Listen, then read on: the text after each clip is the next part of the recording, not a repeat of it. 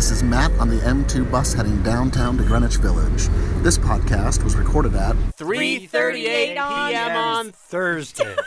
Things may change by the time you hear it. Keep up with all of NPR's political coverage at npr.org and the NPR One app, and on your local public radio station. Okay, here's the show. It's the NPR Politics Podcast, here with a roundup of some of this week's political news. We'll take stock of just how chaotic this week was in Washington, plus answer some of your questions and end the show with Can't Let It Go, when we all share something we can't stop thinking about this week, politics or otherwise. I'm Tamara Keith. I cover the White House. I'm Scott Detrow. I cover Congress. I'm Mara Liasson, national political correspondent. And I'm Ron Elving, editor-correspondent. Mara is up in her booth, our booth, at the White House. Hi there. The rest of us are here at NPR HQ.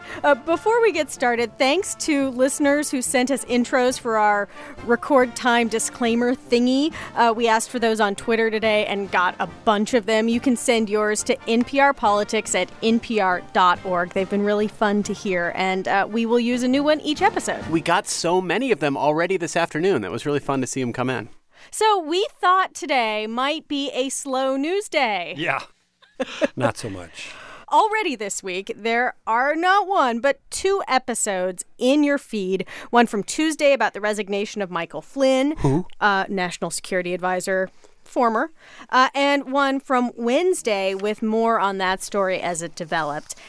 As for today, which we thought would be slow, President Trump held a press conference around 1 p.m. this afternoon. He announced a new pick for Labor Secretary after his first pick, Andrew Puzder, withdrew yesterday. Trump's new pick is former Justice Department lawyer Alexander Acosta. But before we get to that, this was quite a press conference. You know, among other things, there was no Alexander Acosta there. And when the president came out on stage by himself to introduce his new pick for Labor Secretary without anyone else with him, you knew something was up. This was not the sort of press conference that gets scheduled days in advance. This was not the sort of thing we even expected to see a brief announcement. This was the president coming on down to the East Room with a head of steam and something to say to the news media. Mara, we're going to dig into the content of this press conference, but you're the only one of all of us who was sitting there in the room. You asked the first question, actually. What was just the mood of the room like as it started and as it kept going and as it got confrontational? Well, it was really an amazing moment. I thought it was an extraordinary display of a human being. He was all the things that Donald Trump can be. He was combative. He excoriated the press like he's done in the past. He also tried to charm the press. He made some jokes. And to his credit, he did something that he hasn't done since he's been president. Of course, this is his first full-fledged news conference since he's been president, but he called on reporters who asked him tough questions, not just friendly news outlets. And he did stand there for over an hour answering the questions. I thought it was really, really extraordinary, just sitting there. And let's hear from the early part of it. He came out in part to sort of list his accomplishments as president. But as you say, Mara, it quickly became clear that was not all that was on his mind. I'm making this presentation directly to the American people with the media present, which is an honor to have you this morning, because many of our nation's reporters and folks will not tell you the truth and will not treat the wonderful people of our country with the respect that they deserve. And I hope going forward we can be a little bit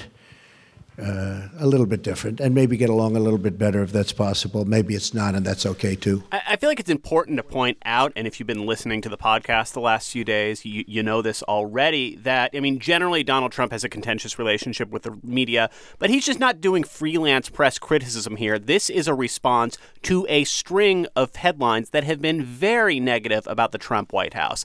And Michael Flynn, someone who's been with Donald Trump since the beginning almost of his campaign, resigning less than a month into administration, which is totally unheard of. So this is not just I hate the press. This is I don't like all the headlines that I've been getting. Look, the firing of Mike Flynn was the big news of the week. And yesterday, with the Prime Minister of Israel, he got a question, an oblique question about Mike Flynn, where he said Mike Flynn was treated badly by the news media, and it's really terrible, and he's a wonderful person, as if he'd never fired him. And that's why when I was called on to ask the first question, I just said simply, did you fire Mike Flynn? Did you fire Mike Flynn? Mike Flynn is a fine person, and I asked for his resignation. He respectfully gave it. He is a man who there was a certain amount of information given to Vice President Pence, who's with us today, and I was not happy with the way that information was given. He went on to explain that, yes, he fired Mike Flynn, not because he did anything wrong by talking to the Russian ambassador, but that he didn't tell the Vice President of the United States the facts. The Vice President of the United States found out about this 2 weeks after the President of the United States found out that Mike Flynn didn't tell the Vice President the facts. And it sounds like he only fired him after this came out in the news media. I asked him as a follow-up, why did you keep the Vice President in the dark? And if you listen to his answer, it sounds like he was saying, well, because I really didn't think it was such a big deal. That's what they're supposed to do. They're supposed to be, and he didn't just call Russia. He called. And he is Mike Flynn. And spoke to both ways. I think there were 30-some-odd countries. Let's get back to the point here, though. The point is that what the conversation was about was not Christmas greetings. It was not Happy New Year, Sergei. It was about the sanctions that had been imposed by President Obama, who was still president then. It was a call on December 29th, and this was about sanctions. And when he was asked if he had spoken about sanctions, Mike Flynn said no. He said no to the vice president, and the vice president was not informed that he was being lied to until 2 weeks later, or several weeks later, and 2 weeks after Donald Trump and the rest of the White House knew that that had been a lie. Donald Trump was asked multiple times in this press conference whether people related to his campaign or in his campaign had any contact with Russia during the campaign. And he answered it various different ways, finally settling on this. Can you say whether you are aware that anyone who advised your campaign had contacts with Russia during the course of the election? Well, I told you, General Flynn obviously was dealing, so that's one person, but he was dealing as he should have been. During the election? No, nobody that I know of. So you're not aware of any contacts during the course of the election? How many times do I have to answer this question? Can you just say Russia yes or no is a ruse. Yeah, I know you have to get up and ask a question, so important. Russia is a ruse. I have nothing to do with Russia. Haven't made a phone call to Russia in years. So, don't speak to people from Russia. In some ways, this press conference was like the President of the United States coming out and saying, hi, I would like to push a reset button. There have been a lot of really bad headlines, and I would like to take control of my narrative and tell you how I see it from my perch in the White House. Yes. And this is what he said. I turn on the TV, open the newspapers, and I see stories of chaos. Chaos. Yet it is the exact opposite. This administration is running like a fine-tuned machine. Alrighty then. One should also say that one of the sources of chaos, if you will, or at least in the chaos perception, is some of the things that have been said by the president himself. After having said we're going to repeal Obamacare and get rid of it on day one, then he comes back later and by Super Bowl Sunday, he's telling Bill O'Reilly, maybe sometime this year or at the latest next year, we'll finally get that done. Then he comes back and says yet a third thing, and it's not surprising that the Republicans on Capitol Hill are going their own way because they don't really get a clear instruction from the White House. You know, one of the things he did say today was he said next week we're going to come out with a couple things, a new executive order, a new plan for Obamacare. He tried to say things are going to get back under control. And what I think is interesting is I think one of the reasons he did this, not just to get a reset to tell his narrative, as Tam said, but also to convince Republicans on Capitol Hill that, yes, this White House is under his control and try to calm the waters. There are a lot of nervous Republicans. You have John McCain saying this White House is dysfunctional. We don't know who's in charge. I don't know if this press conference accomplished that end, but I think that was one of his goals. You know, President Trump, this is his fourth press conference. Now, the other three were with world leaders, and so it's what's called a 2 and 2. You take 2 questions from the American press, you take 2 questions from the foreign press. But here's this press conference where he gets up there, he takes questions from 17 different reporters, follow-up questions. Many of the questions are the tough questions that people have been wanting to ask for 2 weeks. And he he goes for it. Yes, and goes for it and goes for it and goes for it and rambles and goes on and on and on and down several rabbit holes and round the block on how he won the election back in November and all the things he didn't like about Hillary Clinton. And about Hillary Clinton. It was remarkable how much this news conference was about 2016.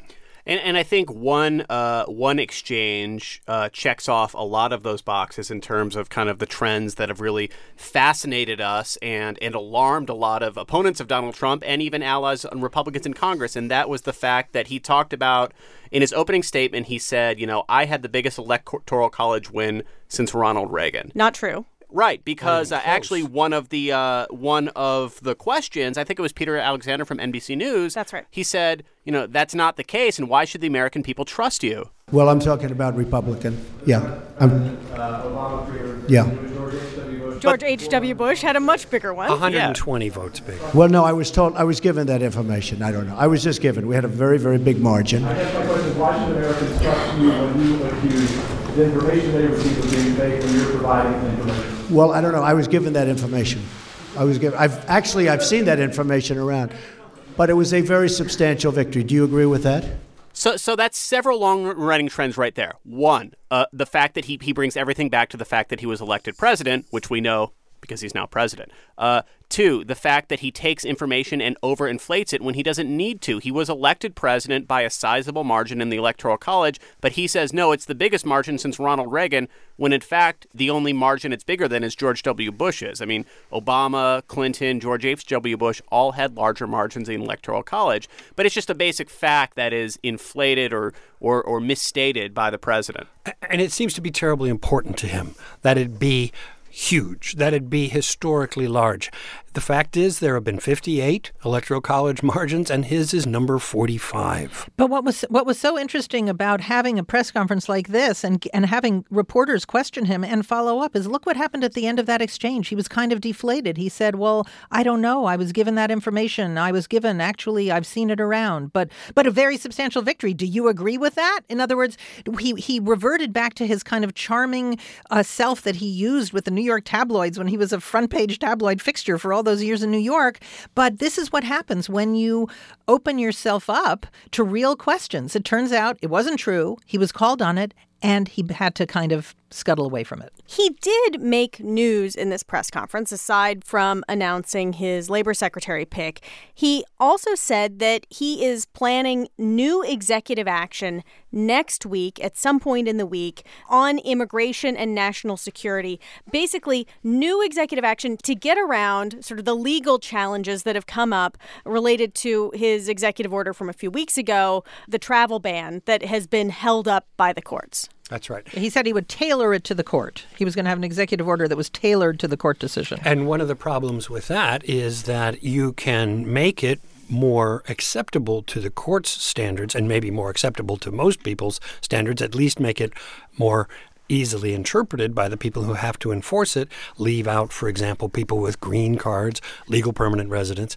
But if you do too much of that, if you take it too far in the direction of what the court was expressing as a view of what was constitutional and what was not, you may not actually be doing what the executive order is intending to do. You may not, in other words, please the people it's designed to please. There was another question that came from ABC's John Carl, which was essentially, the president has been talking about how all of these stories that include leaks from the intelligence community and others, he calls them fake news. It's fake news. It isn't real. John Carl asks, well, is it fake news just because you don't like it? Is it fake news or are these real leaks? Well, the leaks are real. You're the one that wrote about them and reported them. I mean, the leaks are real. You know what they said. You saw it. And the leaks are absolutely real. The news is fake because so much of the news is fake. So one thing that I felt it was very important to do, and I hope we can correct it. The news is fake because so much of the news is fake. Because I don't like it. Well, he said the leaks are real, but the news is fake because so much of the news is fake. What is he saying? Later on, we hear a little bit of what he's saying when he essentially says it's the tone of the reporting he doesn't like. I just see many, many untruthful things. And I'll tell you what else I see. I see tone. You know the word tone. The tone is such hatred. I'm really not a bad person, by the way. No, but the tone is such, I do get good ratings, you have to admit that. The tone is such hatred. It's not the facts. It's not that the leaks are saying something that is substantial and real. It's that he doesn't like the way we then report that reality. You know, one thing really struck me about that part particularly, the fact that Donald Trump was so combative with the media today and always, but also seemed to be pleading, saying, I'm really a good guy. You cover this the wrong way. You're not being fair to me. I'm a successful president. Things are going well. Why don't you say that? To plug another podcast here, I've been listening to the Washington Post's podcast called Presidential. They have one for each president, and they talk to historians and biographers. And I just listened to the Richard Nixon one this week, and it was mesmerizing to me how much of what they, of course, talked to Bob Woodward, but how much of what he said about Richard Nixon sounded exactly like Donald Trump. And not in terms of scandals or anything like that, but in terms of personality and this deep need to want to be accepted by the establishment, by the elites, and this seething anger when that didn't happen that led to just this constant combativeness and making everyone an enemy. And, you know, Scott, that was one of the most amazing moments in this press conference was exactly what you're talking about, where he says, I'm having a great time. Now, they'll take this news conference. I'm actually having a very good time, okay? But they'll take this news conference. Don't forget, that's the way I won. Remember, I used to give you a news conference every time I made a speech, which was like every day. Okay? No, that's how I won. I won with news conference and probably speeches. I certainly didn't win by people listening to you people, that's for sure. But I'm having a good time. Tomorrow they will say, Donald Trump rants and raves at the press. I'm not ranting and raving. I'm just telling you, you're dishonest people. But I'm not ranting and raving. I love this. I'm having a good time doing it. But tomorrow the headlines are going to be Donald Trump rants and raves. I'm not ranting and raving. Go ahead. Can I say He's doing his own color commentary. He's working the refs as he's performing. This is so meta. I mean, he's actually anticipating his box office and trying to correct it in real time. Well, and he also told us 3 times that he was not ranting and raving. 3 times. Scott? I love Donald Trump's newscaster voice. He always does that, Donald Trump was ranting and raving. It's like the I'm making fun of your pompousness voice. I find it really funny when he impersonates newscasters, which he would do a lot on the campaign trail. I think we can count on hearing some more of that on Saturday down in Florida. Before we get much further into this, let's talk about how Team Trump feels about it, how supporters of Donald Trump perceived this press conference. Mara, you've heard from White House officials? Yes, I think White House officials are very happy with his performance. The president was described to me as being in high spirits, and I actually think he's going to get a lot of credit for having done this at all, showing that he could take tough questions from all sorts of reporters, not just friendly ones.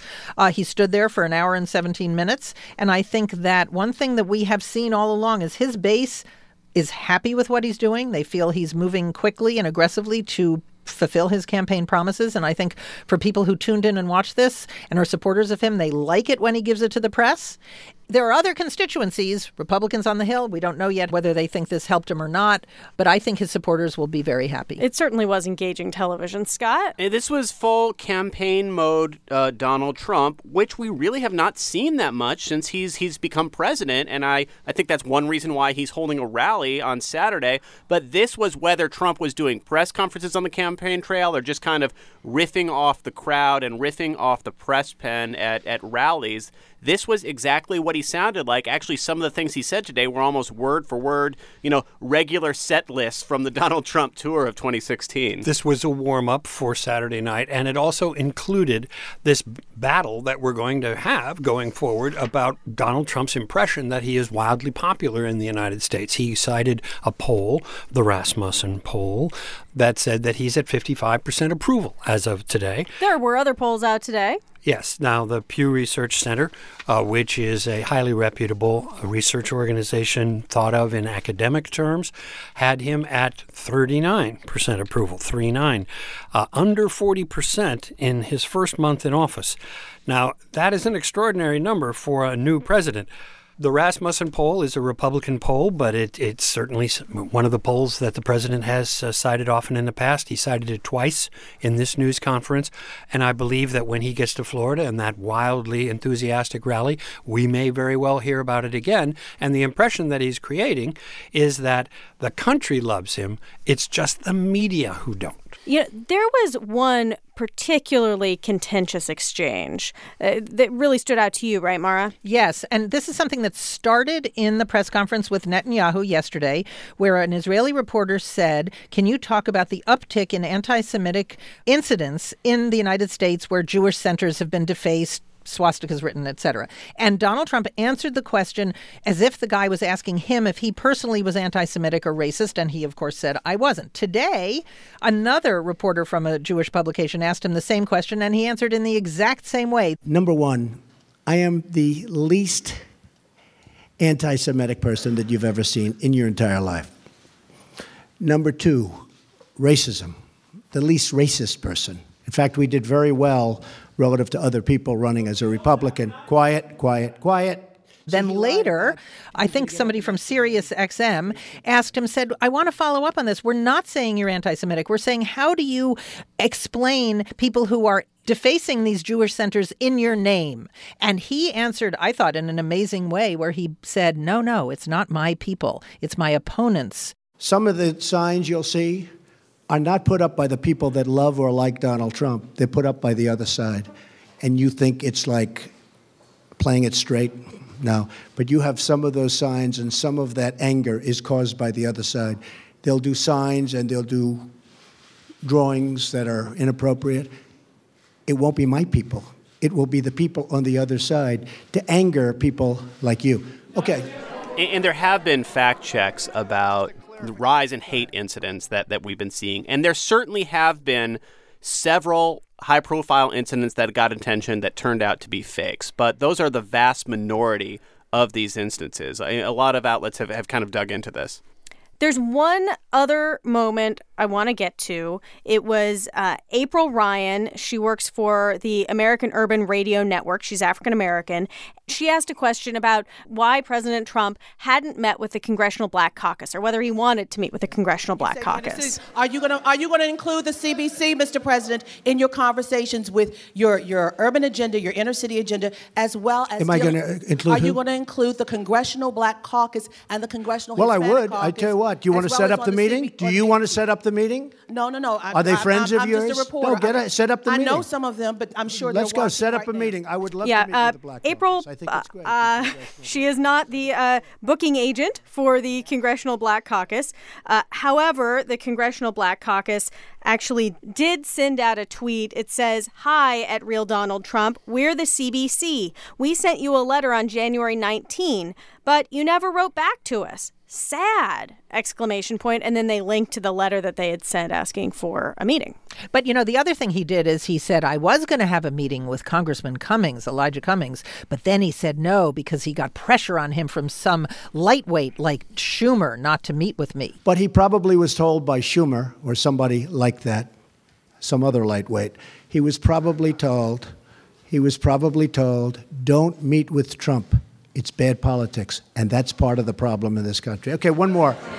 Go ahead. Is a lightweight an improvement or a deterioration? From a clown? From a clown, yeah. Well, it's better than fake tears of a clown. Can someone be a lightweight clown? I think I'd rather be a clown than a lightweight. But how about a lightweight clown? Yeah, the fake tears of a lightweight clown. One person who is going to be spending some time up over on the Senate side of things in the next few weeks is Alexander Acosta. He is the person who Donald Trump announced as his pick for labor secretary. He is going to be the first Latino in Donald Trump's cabinet, if approved.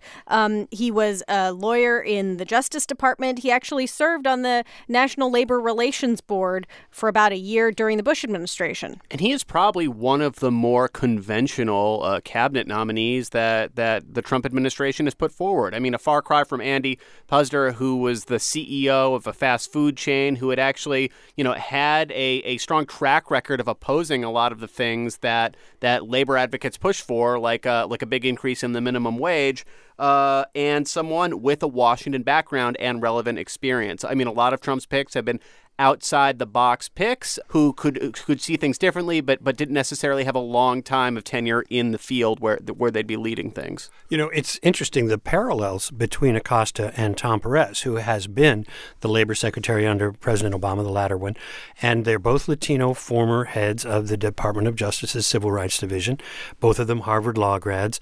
And this is interesting also. Acosta, who clerked for Samuel Alito, I think it's safe to say, one of the justices of the Supreme Court who is most decidedly on the conservative side, when he was called to testify before the 2011 Senate hearing on protecting the civil rights of Muslim Americans, gave a rather moving statement on behalf of protecting those rights. And probably his greatest selling point is that he has been confirmed by the Senate 3 times before.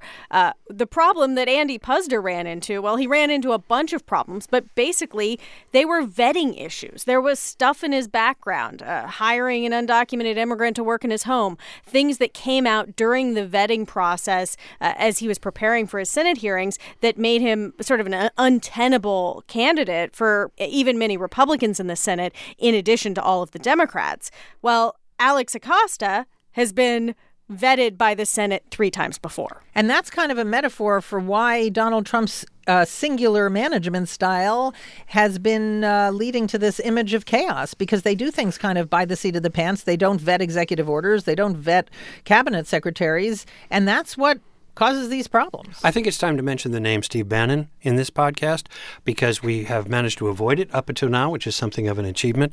But he has said in recent days, we're going fast. And I think that is a pretty good description of these first 3 to 4 weeks. And some of the niceties, like actually vetting some of these decisions or nominees, have been neglected. Okay, we need to take a break, but we will be right back. And we're going to talk sort of big picture. What does this all mean? Huge picture. Big league. Support for this podcast and the following message come from Rocket Mortgage by Quicken Loans. When it comes to the big decision of choosing a mortgage lender, it's important to work with someone you can trust who has your best interests in mind. With Rocket Mortgage, you'll get a transparent online process that gives you the confidence you need to make an informed decision. Skip the bank, skip the waiting, and go completely online at quickenloans.com/NPRpolitics. Equal housing lender, licensed in all 50 states. NMLSconsumeraccess.org, number 3030. This podcast and the following message are made possible by LearnVest, an online financial advice company that believes you should focus the same attention you give to the health of your mind and body to your finances. LearnVest believes in wellness in all forms, and they can help you sleep better at night knowing your financial future is secure. LearnVest, it's wellness for your wallet.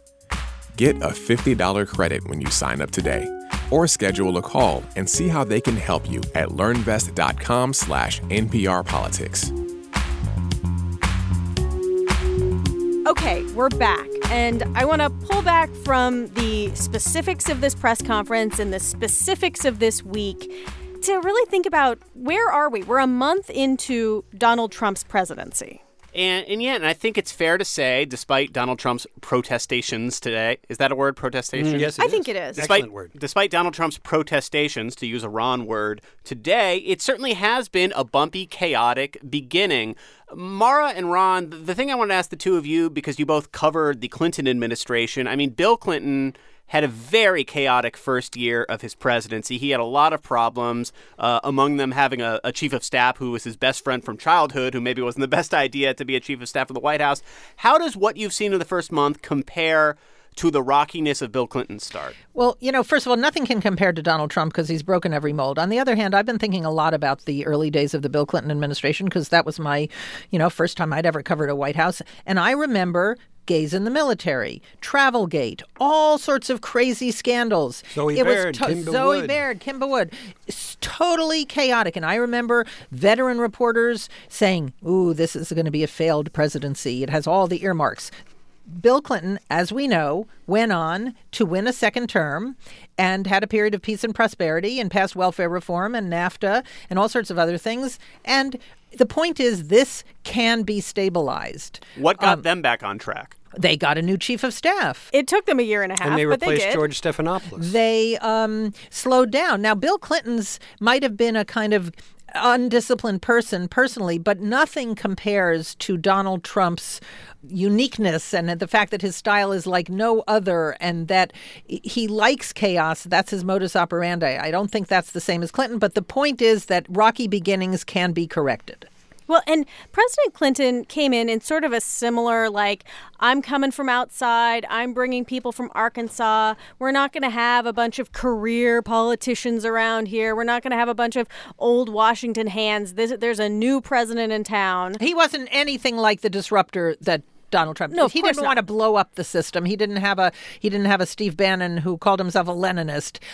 There was a little bit of outsider arrogance, but don't forget he'd been a governor, for many, many terms. He led the Democratic Leadership Council. And Bill Clinton also, and I think you remember this, Mara, that there was a bit of a war with the media in the early going as well because they wanted to change some of the relationships. They didn't want to be pushed around by the White House correspondents, and they did a lot of experimenting with going over the heads of the Washington reporters and trying to talk directly to television reporters and local reporters around the country and do an end run around the elitism of those special people who sit in the first few rows of the briefing room every day, not dissimilar in many respects to what Sean Spicer and team are trying to do right now.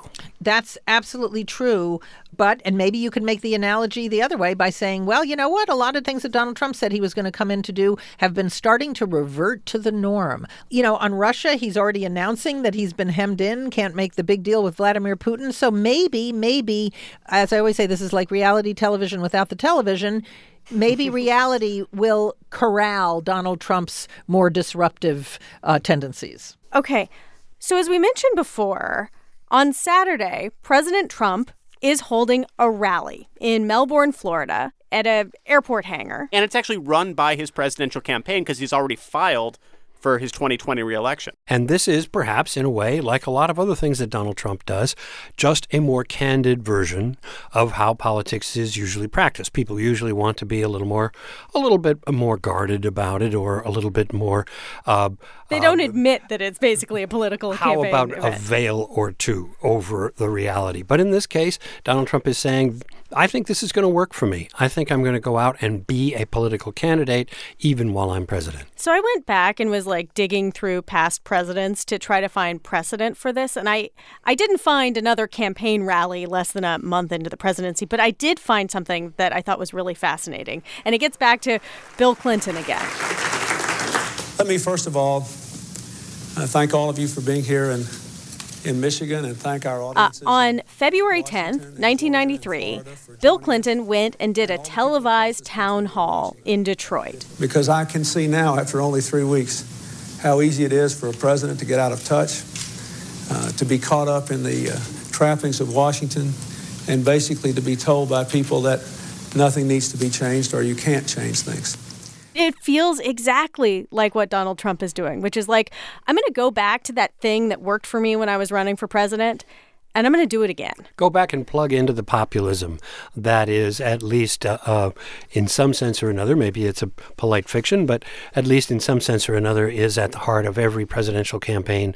I am going to be the man of the people. Yeah, and you know what? There's nothing wrong with that. Actually, going back to the things that work for you, they just don't always work when you're president. In other words, Barack Obama tried to use social media. He tried to use Organizing for America to help him pass legislation. Why not? You try to use the things that work for you in the campaign. Sometimes they work when you're the president, and sometimes they don't. On that note, we have to take one more quick break. But Mara, you have to be on the radio talking about this press conference. So we are going to cut you loose and let you go do that. Well, thank you, guys. Thanks for having me. Bye, Mara. Yeah, bye, Mara. Thanks for coming on. It's always a great honor and a pleasure to be in the podcast. Come by anytime. Yeah, thanks. That's a fun reminder that we are also on the radio with our stories. We've gotten so many tweets saying, are you guys doing a podcast? Are you doing a podcast on this? Which it seems like more and more we are. But we're also doing stories on the radio that you can hear on NPR One or your local public radio station on every single twist and turn of all of this. So on that note, let's take a break, and we will be right back. Support for this podcast comes from SimpliSafe, an award-winning home security company. Their system uses an arsenal of wireless sensors and has 24/7 professional monitoring. Plus, you pay by month and never get tricked into a long-term contract. SimpliSafe has no installation costs and no hidden fees, so you can protect your home and family the smart way. Right now, listeners of this podcast can get 10% off any home security system, only if you go to simplysafenpr.com. I'm Linda Holmes from NPR's Pop Culture Happy Hour podcast. It's Oscar season, and we're here to help you sort through the nominees, separate the best from the rest, and maybe even dominate your Oscar pool. Don't show up on the red carpet unprepared. Find Pop Culture Happy Hour on the NPR One app or at npr.org/podcasts.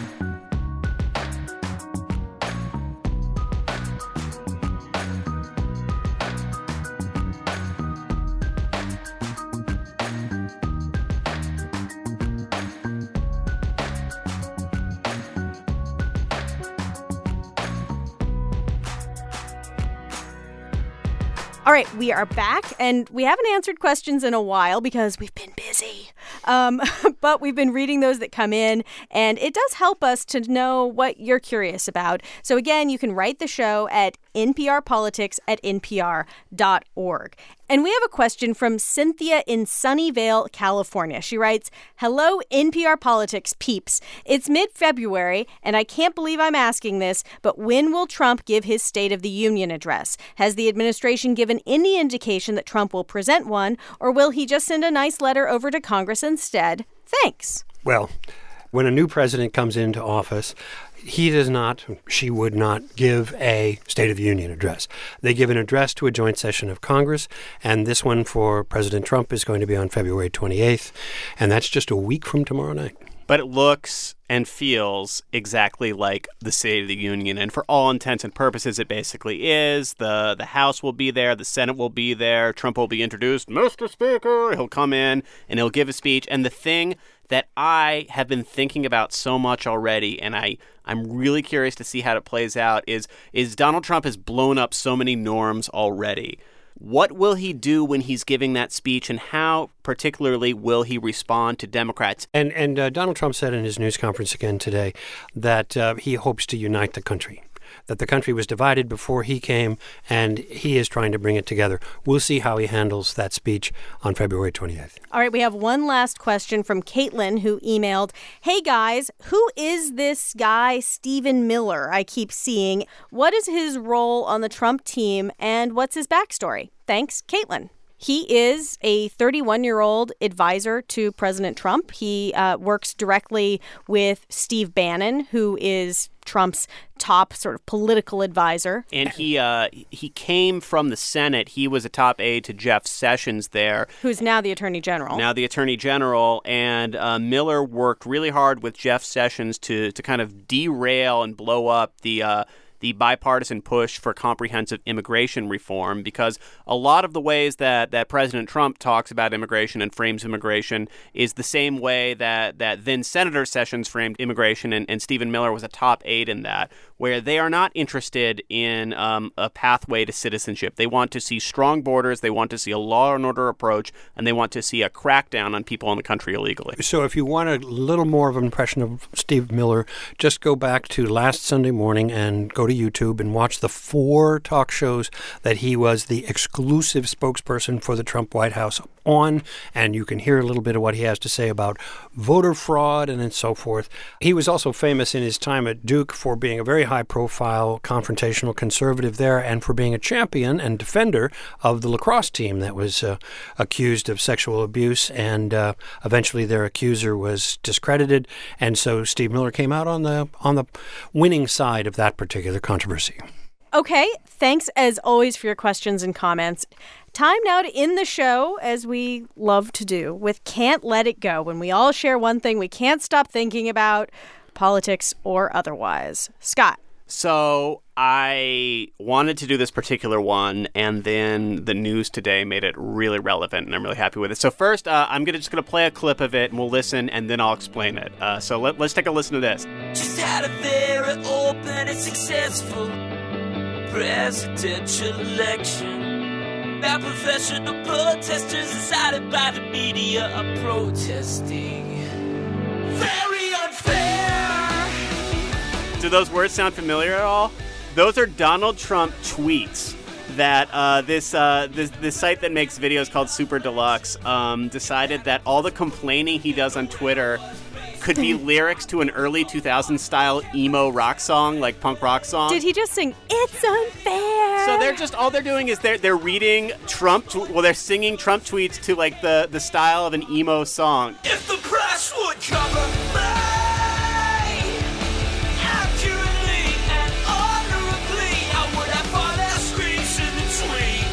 Accurately and honorably. I feel like this one right here like perfectly gets like the emo era.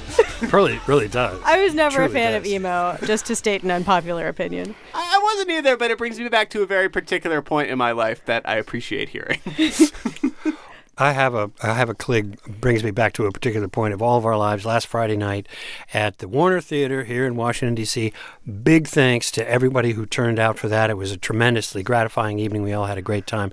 I hope everybody who was there did as well. And I want to give a shout out to the man who made that possible, our producer, the man who made the NPR Politics podcast what it is today.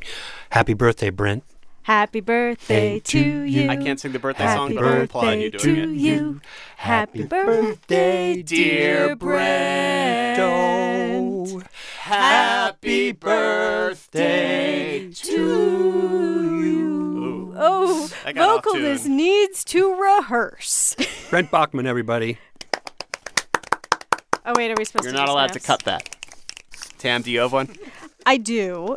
It involves my 4.5-year-old son, who we were reading stories earlier this week, and he likes to read about Star Wars. He has lots of Star Wars related books. He has the little golden books, and he also has a Star Wars graphic novel. Where did he get those from?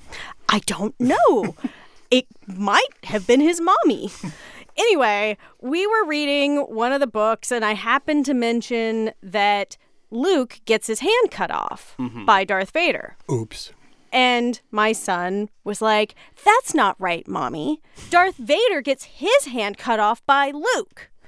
And I'm like, "Well, you know, anything's possible. It's probably both, but whatever. Like, I'm telling you, Luke gets his hand cut off." Anyway, okay, buddy, bedtime. Lie down. Let's go to sleep.